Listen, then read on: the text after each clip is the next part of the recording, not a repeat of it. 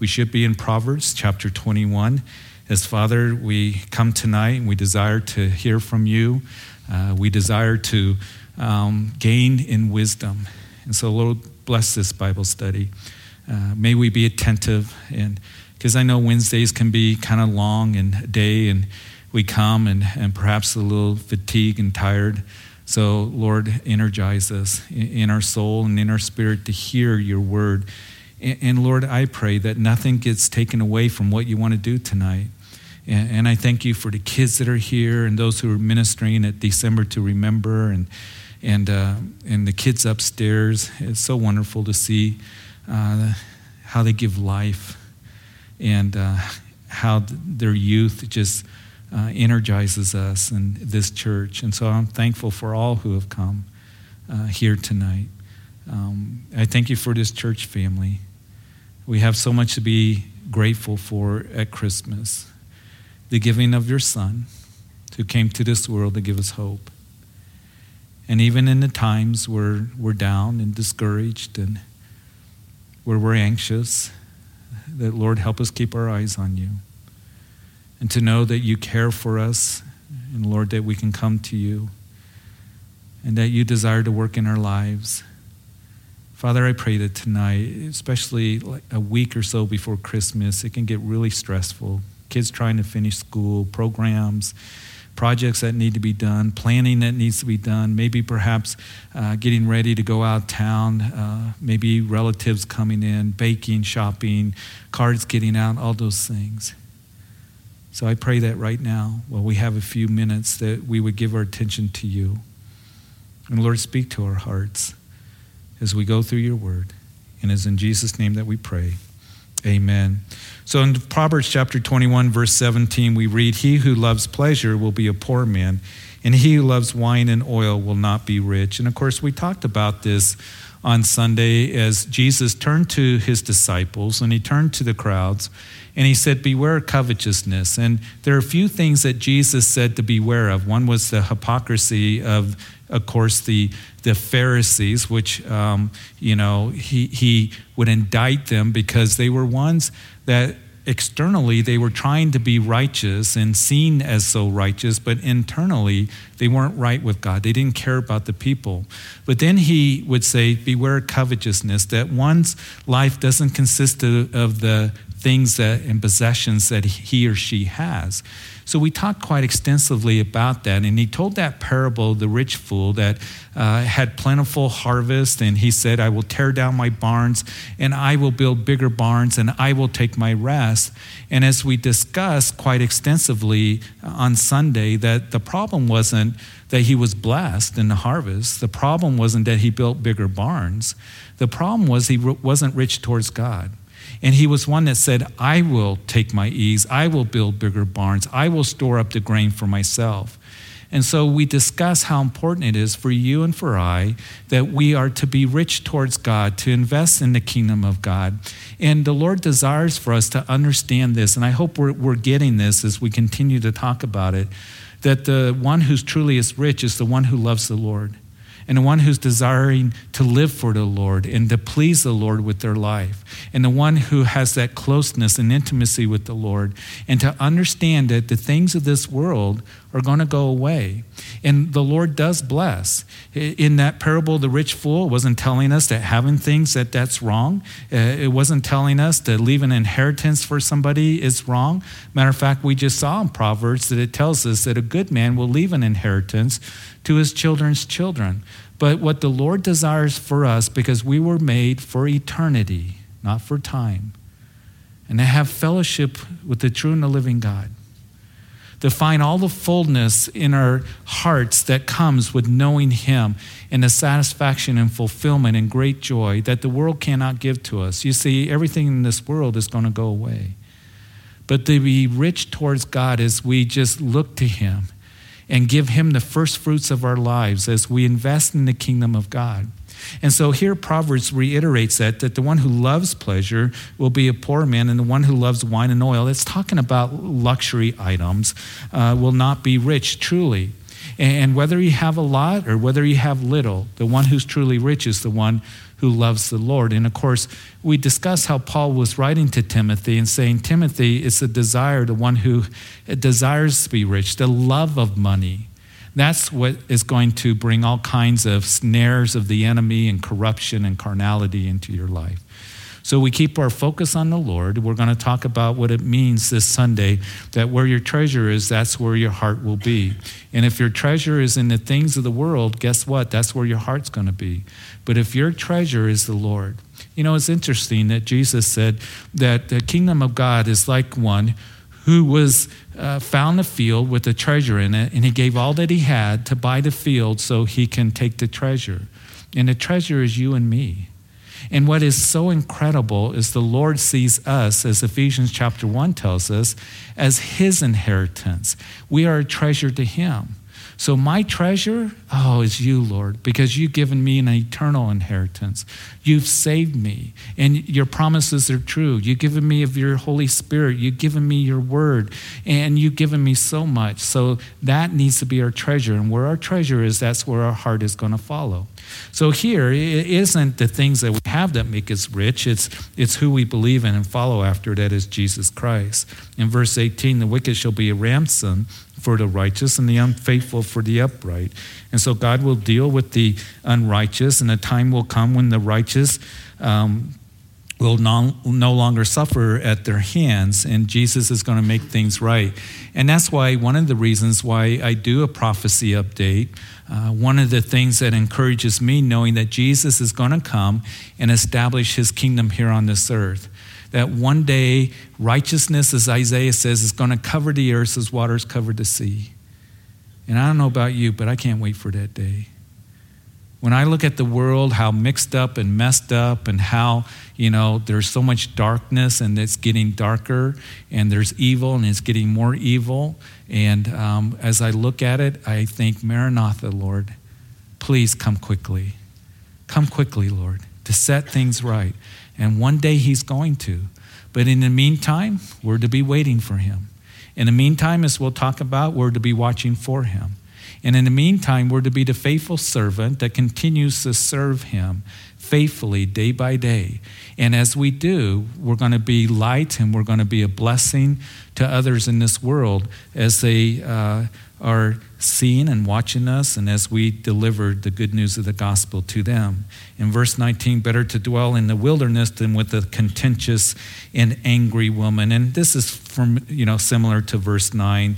And it's not just talking about a contentious woman, but anyone who's contentious, whether it's in the family or whether it's in the workplace or whether it's in a church family. And as Christians, we're going to see that Solomon's going to talk more about being contentious and being a scoffer. It's all linked together. And we're not to be ones that, are contentious or desiring to be, bringing strife, wanting to argue, wanting to always, put people down or be negative or things like that. So not to be contentious. That's not what our character is to be as a Christian. And then in verse 20, there is desirable treasure in oil in the dwelling of the wise, but a foolish man squanders it. And so in verse 20, the wise will plan and be prudent in planning his days, and the fool will spend it all. And I think that the scripture is very clear as it teaches us that the things that the Lord has given to us, that we're to be good stewards of it. And I love the Word of God because it teaches us how we can be prudent, how we can plan, how it is that we can be careful as we journey through life. And I need God's wisdom because the world comes along and tells us to go in a different direction than what the Word of God tells us to. And so we want to make sure that we are doing wisely in how God wants us to live and be prudent and plan as we plan out our days. And we know, the scripture has told us in Proverbs that we can make the plans, but God directs the steps. But he honors the one as we search him and as we seek him. Lord, what about this? What about, this direction I'm going, this desire, this thing I want to be involved in? This is the plan, and he will guide and direct you in every way as we turn to him, as we look to him, as we're sensitive to his leading. And there's nothing wrong with planning. I think it's good to plan. But the one who is presumptuous, the one who's a fool, is going to end up spending it all and being unwise as they squander what it is that God has given to them. In verse 21, and he who follows righteousness and mercy finds life, righteousness, and honor. So the word of God tells us how we can live righteously and we will be blessed. And you're going to experience life the way it was meant to be experienced. Always keep in mind that Jesus said, I came to give you life. He came to give us eternal life, and I came to give you life abundantly. And what does that mean that he wants to give us life? He came to give us life abundantly means that he desires to give you the wisdom and the joy and the peace and the comfort and the strength that you need as you do journey through life. And I don't think there's a single person here that is thinking, well, I don't want the Lord's joy. I don't want his wisdom. I don't want his strength. I don't want his comfort. Of course we do. And it comes by as we know the Word of God. I am so thankful for the Word of God, and I know that you are as well, because I know the Word of God guides me in every area of my life and gives me the answers, and I know that God's Word is true, and I can live rightly. It doesn't mean that we live perfect lives, but as I do live for him, and as I live according to his Word, I know that there's going to be benefit, there's going to be strength, there's going to be security and safety, and there's going to be blessing that comes with that. And then in verse 22, a wise man scales the city of the mighty and brings down the trusted stronghold. So victory isn't just obtained by strength, but by wisdom. And you see, our weapons are not carnal, but spiritual, as Paul would write to the Corinthian church in his second letter in chapter 10, verse 4. But remember this, that it is the Lord, as we live according to his word, living righteously, being directed by him. There's safety and security, as I've already said, but there's, strength in that. And you will see that as you live according to the way that God wants you to. And so, the strongholds of the enemy and deception and darkness and all that gets torn down as we live after the light, as we live for him, as we walk in wisdom. And it is strength as we do that. And it is, remember Zechariah that we are told that it's not by might nor by power, but by my Spirit, says the Lord of hosts. I need God's word. I need God's word to direct me and guide me, not the world's way, not the world's philosophy. That changes all the time, and it's very foolish. But strength comes by wisdom. And then in verse 23, whoever guards his mouth and tongue keeps his soul from trouble. And we have talked about that already as we've been going through Proverbs. The tongue can get you into a lot of trouble. James talks about that the tongue is like a fire that burns. It does a lot of destruction. And so we need to learn to guard our mouths. We need to learn to guard what it is that we say, to speak wisely, to think first, to have a soft answer that will turn away wrath. Proverbs has been talking a whole lot about how we speak and what we speak, and to guard our mouths and our tongues. I've already mentioned this, but I want to mention it again. But sometimes I will run into people that will say, well, I just say what's on my mind. That's not biblical. If I said what was on my mind, then I would get myself in a whole lot of trouble. But we need to be wise in what we say and to be seasoned with salt and with grace, as Jesus would tell us, our speech. And we're not to speak any corrupt words, but what is necessary for edification, that it may bring grace to the hearers. It's very important. What we say is going to bring correction, yes. It's going to bring reproof.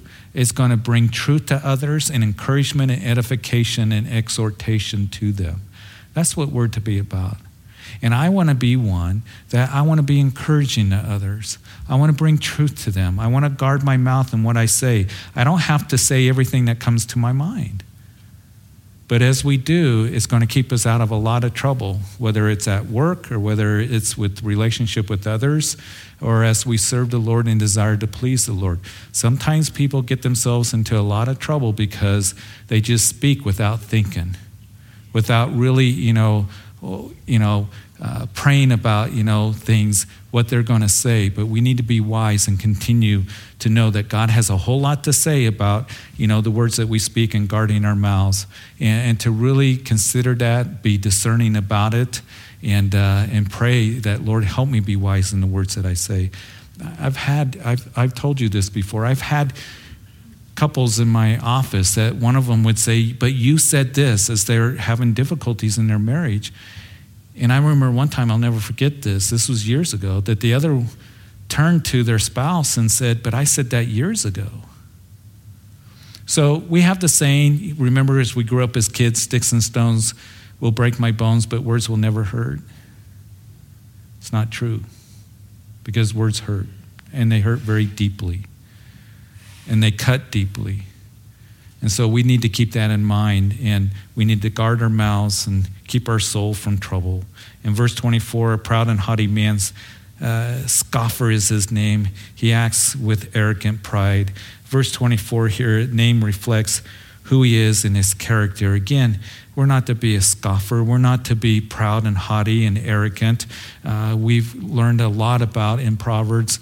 Nothing good is said about having a haughty spirit, being full of pride, being, arrogant. We as Christians are to be humbled before the Lord.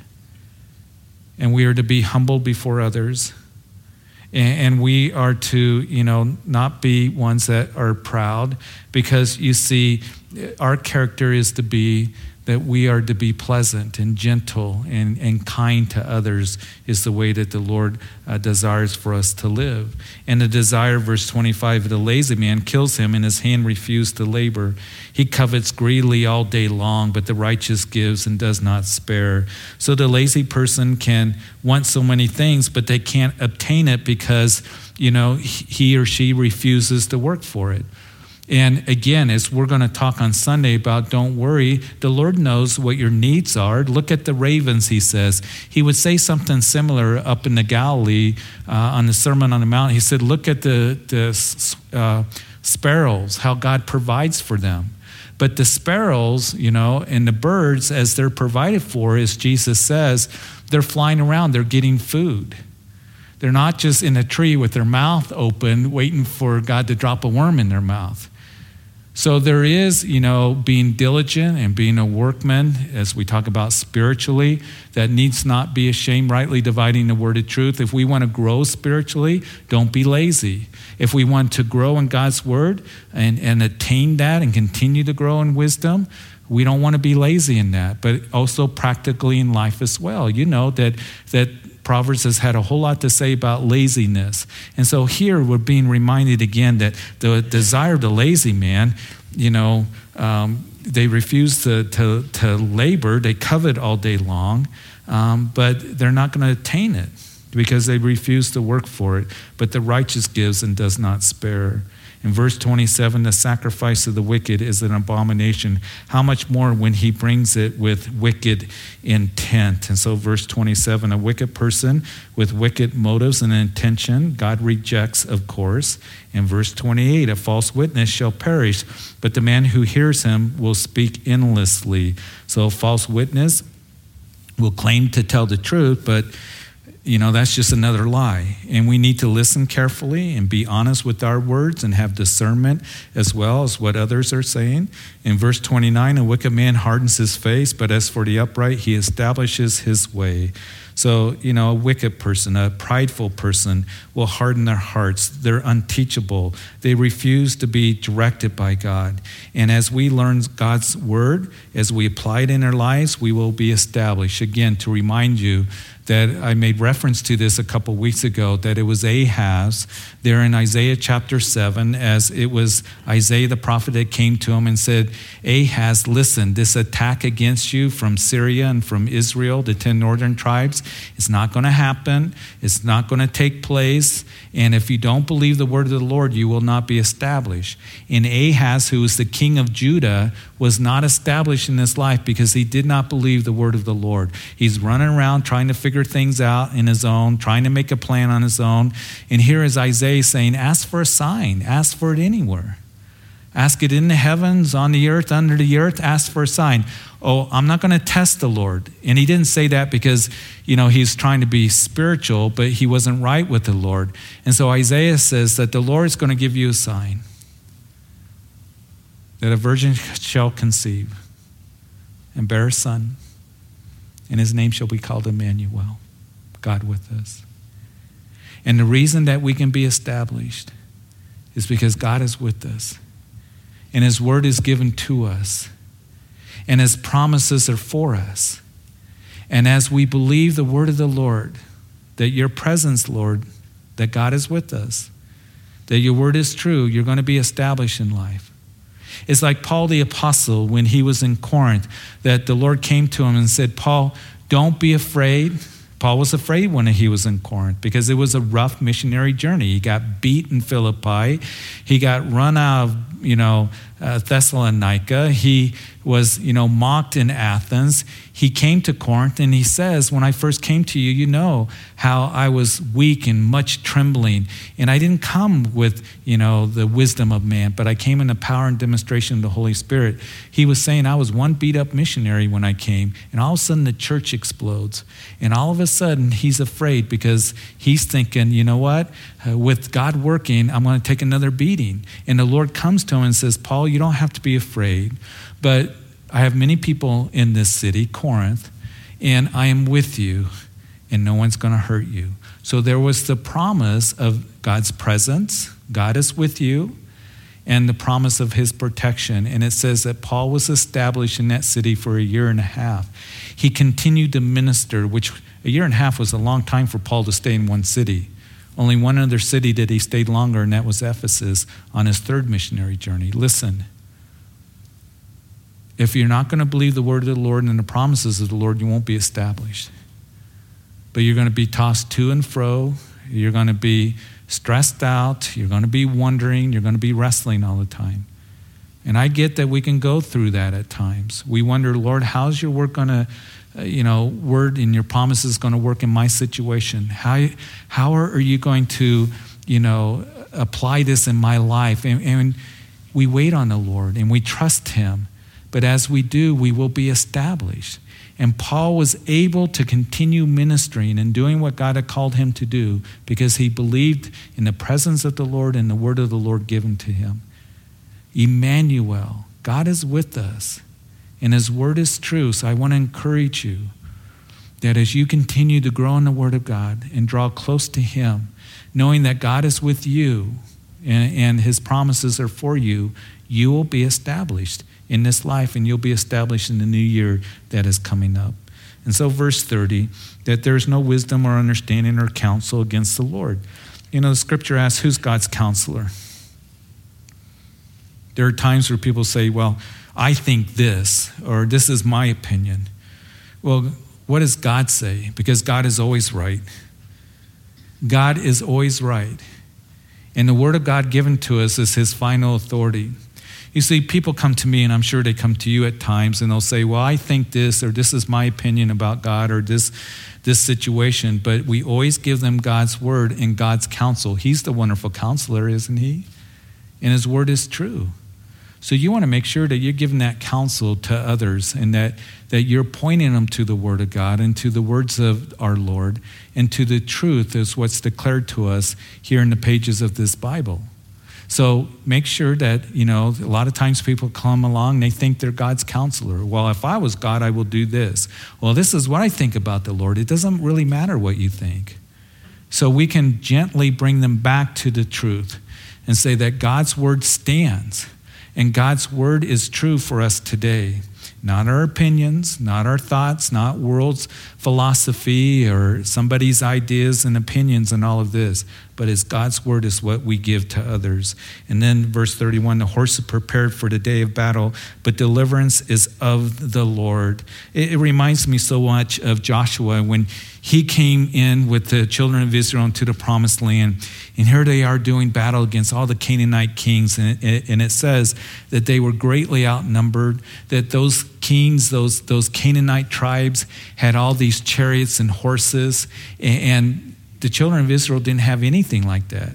That was like, here they are facing a chariot back in that day with a horse. It's like facing a tank. And yet Joshua was told that I'm going to give you victory. I'm going to give you this land. Everywhere that you stand, you're going to possess that. And I've given you this land. And they had victory. And what did Joshua do? It says that he burned the chariots and he hamstrung the horses. In other words, he made it to where those horses couldn't be used in battle.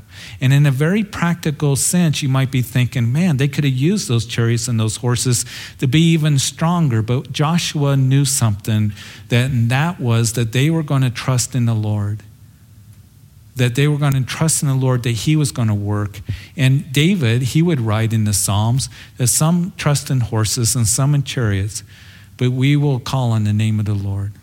And that's my prayer for our nation, that as we are a nation, that we wonder what's going to happen with the new leadership coming in, that it would be a leadership that would turn to the Lord. We need to pray for our president that's going to be sworn in next month, and new Congress and Senate, and our leaders here in the state. We need to pray for them. We need to pray as a nation that we would turn to the Lord, because there's going to be battles out there, and it's a dangerous world out there, but also for your own life. It's a battleground out there for you and for me. It's not a playground. And we need to trust in the name of the Lord and know that he's going to prepare you. And the way that you get prepared is keep coming and learning the word of God. You keep in prayer. You keep trusting in him. You keep looking to him. And he's going to give you the strength and the ability to have that victory in the battles that you and I fight. It's not a playground out there as a Christian. It's a battleground. And the world is getting darker and it's getting more evil. And I think the battle is going to continue on. It's going to get worse as we get closer to the return of the Lord. And I don't say that to put undue burden on you, but we need to understand the days in which we're living in, that the world's becoming more hostile towards God. And even in our own culture and in our own nation, becoming more hostile towards Christians. And we need to understand this, that the horse is prepared for the day of battle, but deliverance is of the Lord. He's already delivered us from our sins, and we have victory in Jesus Christ. But it is a battle that is out there, and he desires to prepare you for each and every day for what he has for you. You know, Moses, I think of Moses' ministry, 40 years out there in the wilderness, 2.5 million people griping and complaining and murmuring and grumbling, wanting to stone him, wanting to go back to Egypt. It would seem like battle after battle after battle. He never got a break. And all of a sudden the Lord comes to him and says, Moses, it's at the end of Moses' life. I got one more battle for you. You're going to go up against the Midianites, and I'm going to then take you home to be with your brethren. In other words, you're going to die, and you're going to go home. And it shows me something, that in this life, you know, I don't know about you, but it seems like a battle comes up or a challenge or a difficulty, and it isn't long before the next one comes along. And maybe you feel that way. Maybe you feel like it's one continuous battle. And it will be till the Lord takes us home. But he's going to give you the strength, and he's going to prepare you for whatever comes your way. And his purpose is for you to know him more. Because it's in those trials that we grow in endurance and in patience, and also as we grow in trusting him. That there's a work that God desires for us to do, to discover his great mercies, and that his word is true. So those trials, those battles that we face isn't to do us in, but it's to make us better. It's to draw us closer to him. It's to help us to grow in faith, to bring us to perfection, as James would say. That doesn't mean we're perfect, but to maturity.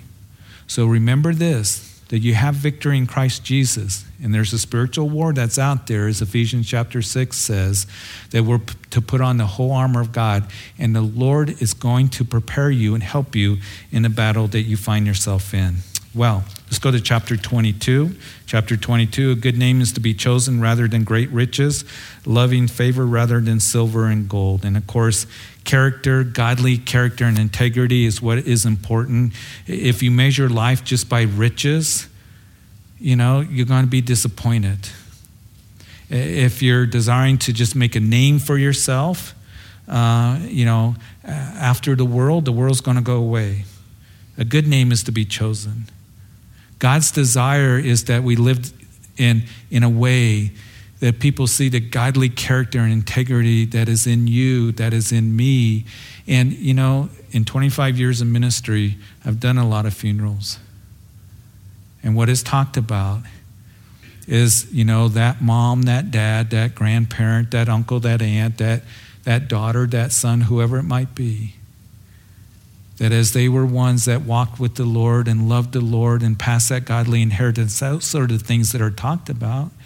And those are the things that are remembered. So a good name, and here the reference is, a good name is to be chosen rather than great riches. That you're saying, Lord, I want to have a good name among those who are linked to me in my life, that I am a man or woman of godly integrity and character, to be a blessing to them. And that's what people is going to remember. They're not going to remember all the toys and trinkets and everything else that we had. Yeah, those accomplishments, of course, those things are going to be remembered in a way, but what's really going to be cherished and treasured by others is as you live for the Lord and we're a blessing to them. What I mean by that, if the Lord was to take me home, more than, Pastor Jeff, was a decent teacher, or he had this church, or how many people came, or how many people listened on the radio.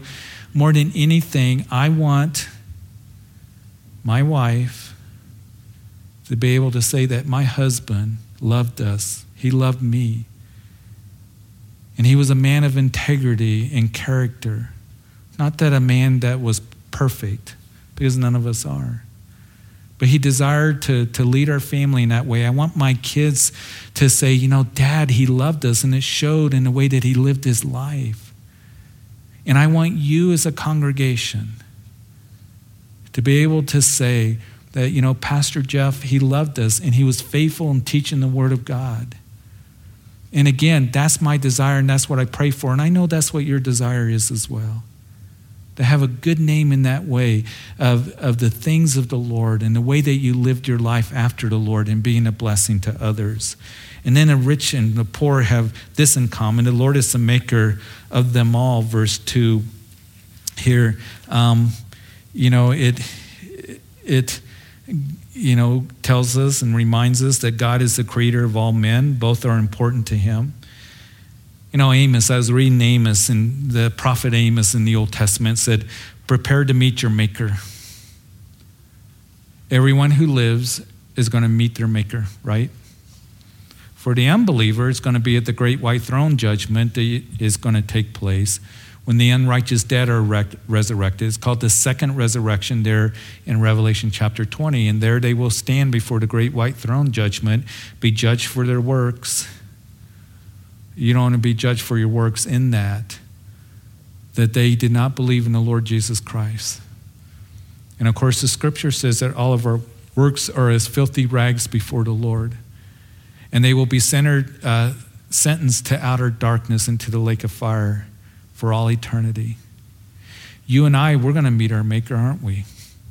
And we are told in 2 Corinthians chapter 5 that we're going to stand at the Bema reward seat of Jesus Christ. And we're going to be rewarded at that time for works, not for salvation. Because as I said, we can't work for our salvation. We can't earn our salvation. It's by faith in Jesus Christ alone. But with that said, the scripture, the New Testament, talks a whole lot about rewards and crowns that are given for what we've done in the body, whether good or bad. And our motivation is going to be, tried like fire, 1 Corinthians chapter 3, and it's likened to gold, silver, and precious metal, or wood, hay, and stubble. A lot of Christians don't understand that. Again, we're not talking about salvation, but there's rewards that the Lord's going to give to us. There's crowns that are spoken of.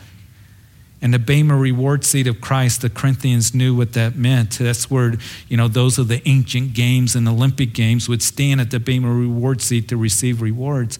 But what I pray for us, that as we stand before the Lord, he's not going to ask us how rich you were, how poor you were, how big was your church. Were you faithful in what God has given you and what he's entrusted to you? And those rewards, he rewards the one that gives a glass of water to a child in love, in Jesus' name. the one who ministers because they care about people. They care about, the furtherance of the kingdom of God because they want to give the gospel. They love the Lord. It wasn't to make a name for themselves or take advantage of people or to exalt over other people or to be rich. That's my primary desire. But Lord, I want to further the kingdom of God. I love you and I want to please you with my life. And all that's going to be sorted out. So he's the maker of all, to rich and the poor, and we will stand before him. And the Lord is the maker of them all. And the prudent man foresees evil and hides himself. Verse 3, and the simple pass on and are punished. As we were told, a wise person will count the cost of his action before he goes down a path or goes a certain direction. A fool won't do that.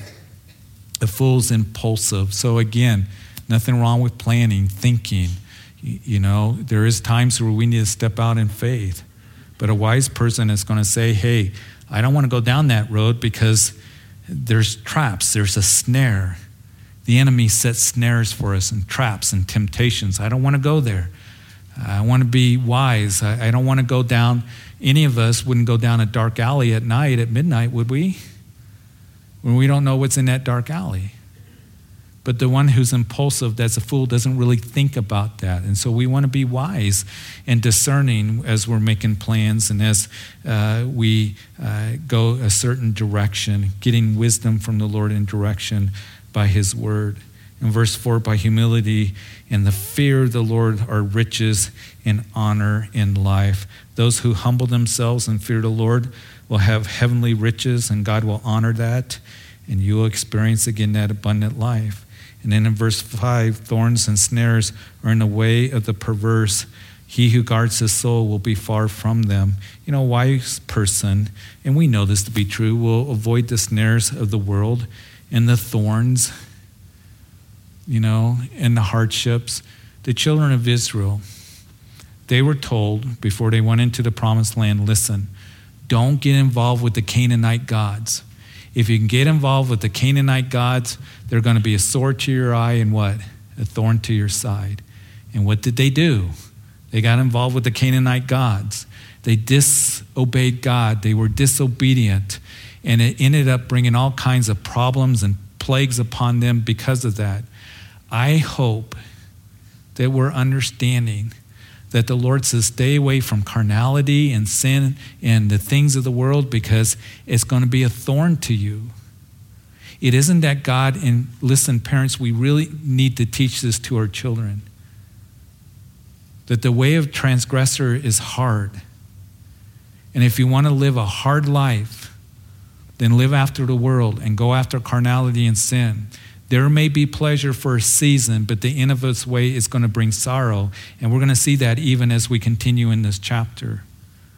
But we are to be wise in knowing that the Lord desires for us to have that abundant life, to be blessed, to have that safety and security and wisdom as we follow after him. God is not a killjoy trying to ruin our lives. But he's a loving Father that says, I want to bless you. This is the way to live. And stay away from those things that are going to bring harm to you, carnality and sin. And we see that illustrated all throughout the scriptures, don't we? We see that given to us from Genesis 1:1 to Revelation 22:21.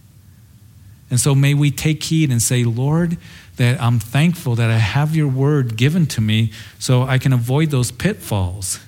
And it isn't legalism. It's real wisdom. And to be able to stay away from the thorns and snares that can get us if we continue in a way that is contrary to what God says that we are to do. In verse 6, train up a child in the way he should go, and when he is old, he will not depart from it. Isn't that a verse that a lot of us as parents know? But I want to remind you of something, that it says train up a child in the way he should go or she should go. Part of training is not just teaching, but it's showing them, right? You got to remember that. We can tell them, but we need to train them. It's like any of you that are trained for a job. You have somebody who's going to tell you how to do that job, but also they're going to show you as well. So that means, parents, that as we are training our children in the ways of the Lord, that's a command. Just as the New Testament tells us that we're to raise our children in the admonition of the Lord. That is your primary responsibility to your children. It is not the youth pastor, it's not the children's ministry, teachers. It's not, the pastor. We take very seriously in coming along and ministering to your children the truth of God's word and loving them and encouraging them and encouraging you as parents. But as parents, that's your primary responsibility.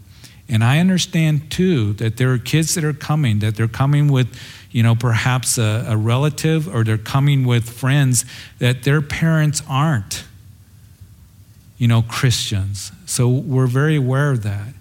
But what I want to relate to you as parents is that is your responsibility, is train your children in the ways of the Lord, to train them in the admonition of the Lord. And discipline is a part of that.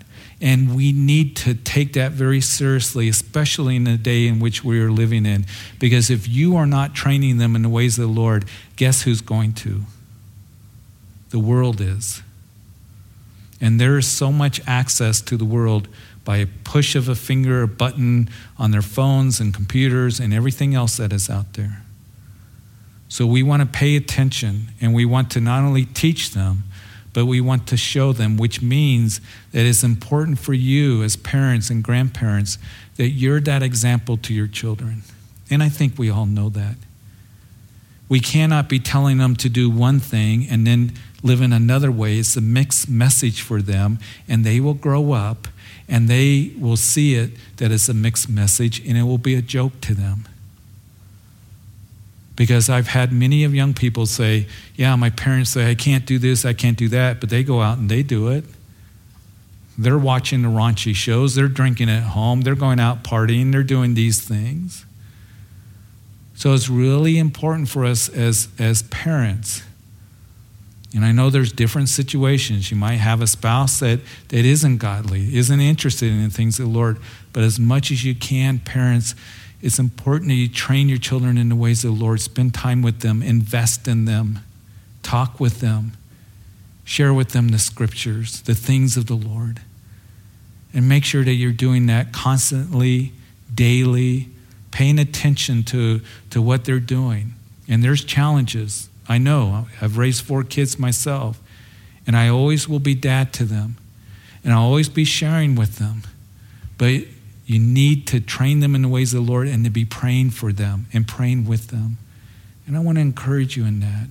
Don't take it lightly. Don't be passive about it. Don't think, well, I hope they do okay. You better do more than hope. You better invest in them. Because if you don't, then the world's going to get at them very quickly. And it's going to be pulled into the world. And so we need to make sure that, Lord, help me to teach them, but help me to train them as well, to be responsible, to be respectful, to teach them, to show them that when you're disobedient, that it's going to bring hurt to you.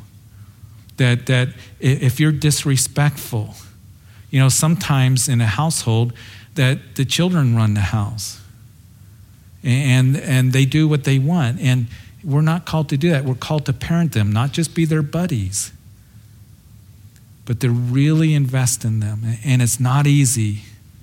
It isn't easy. I know that to be true. But you be in prayer, keep growing in the scriptures, keep learning the things of the Lord, and you spend time with your kids. And know that's a responsibility. It's a command that's given to us as moms and dads to train up a child in the way that he should go. And when he's old, he will not depart from it. That's a promise that's given to us when he's old. And I understand that there are some that bring me this verse and say, I did the best I can in training them in the ways of the Lord, and they're not walking with the Lord. And we're going to pray with you, and we're going to pray for your children.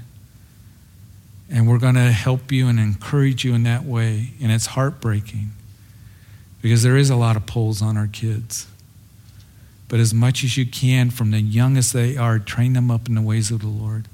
Talk with them, invest in them. None of us are perfect parents. None of us are.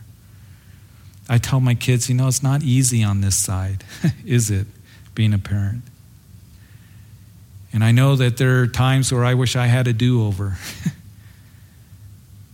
But I do know this, that the Lord desires to help us, and that we need to be engaged in praying for them and giving them the Word of God and encouraging them and helping them to grow up to be men and women, young men and women that know about the Lord, love the Lord, that they know the ways of the Lord. And then there's going to be a time where they got to make their faith their own. So I want to encourage you, and I think it's a good time for us to just stop here and just pray about that and pray for you as Father we come. And Lord, raising a family these days isn't easy. And Lord, it can be very challenging and difficult. And Lord, there's so many temptations out there for our children. And so what I want to pray, first of all, is that, Lord, help us as parents, as grandparents. Help us to raise our children in the admonition and instruction and discipline of the Lord. Help us, Lord.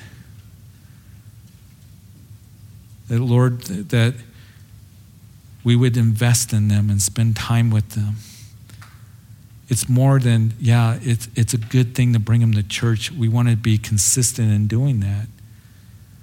But Lord, also family devotions and praying with them and sharing scripture with them and seeing in our lives, mom and dads and grandparents, maybe it's uncles and aunts that love the Lord and the blessing that comes with it. So Lord, help us. I pray for our children. I pray that they would these kids that are here, that are excited to be here, that they continue to be excited about the things of the Lord. But I also know that the enemy is lurking. He's trying to pull our kids away from you and the things of the Lord and into the world in false hope. So Lord, I pray for their protection. I pray for, Lord, that you put a covering over them. And Father, help us as parents, grandparents, for wisdom. And I pray for those who are brokenhearted. I pray for your peace, that we continue to pray and look to you. And those who perhaps grew up knowing Scripture, that word of God that's been planted in their hearts will begin to blossom, to somehow get watered, take root there, and they'll be returning to you. Father, I just pray, help us to live in wisdom, to be established in your word. I pray for all of us here tonight that you'd help us this Christmas season to be a light to our family and friends and co-workers that we're around. And Lord, as we enter into a new year, to be established in you and in your word and promises. Father, I thank you for tonight. I thank you for the giving of your Son who came and died on the cross for our sins and rose again, and that we are not going to be judged for our sins because Jesus took the judgment for us on that cross. As we come in faith to receive forgiveness, as we surrender our lives to him, to Jesus Christ, the Lord of all, the King of all kings, who conquered sin and death. And I pray if there's anyone here tonight that you've never made that decision, that is the most important decision you will ever make in your life, to surrender to Jesus and come to Jesus in faith for forgiveness and for salvation. That you can come to him right where you are. He loves you. He died for you, for all of your sins. And you call out to him. And whoever calls on the name of the Lord shall be saved, is what the scripture says. And you can pray, Jesus, I come to you right now. And I ask that you forgive me of my sins, and that I believe that you died for me and that you rose again and you're alive. And I ask that you sit upon the throne of my life as Lord and Savior. And I thank you for bringing me here. I thank you for your word and for the gospel and giving me hope and forgiveness. Help me to know you. And Lord, this Christmas season, as we finish up all these things before Christmas, that we would truly have that joy and goodwill and peace that's spoken of that only comes through a relationship with Jesus Christ. So bless everyone here as we go our way. And it's in Jesus' name that we pray. And all of God's people said, amen, amen.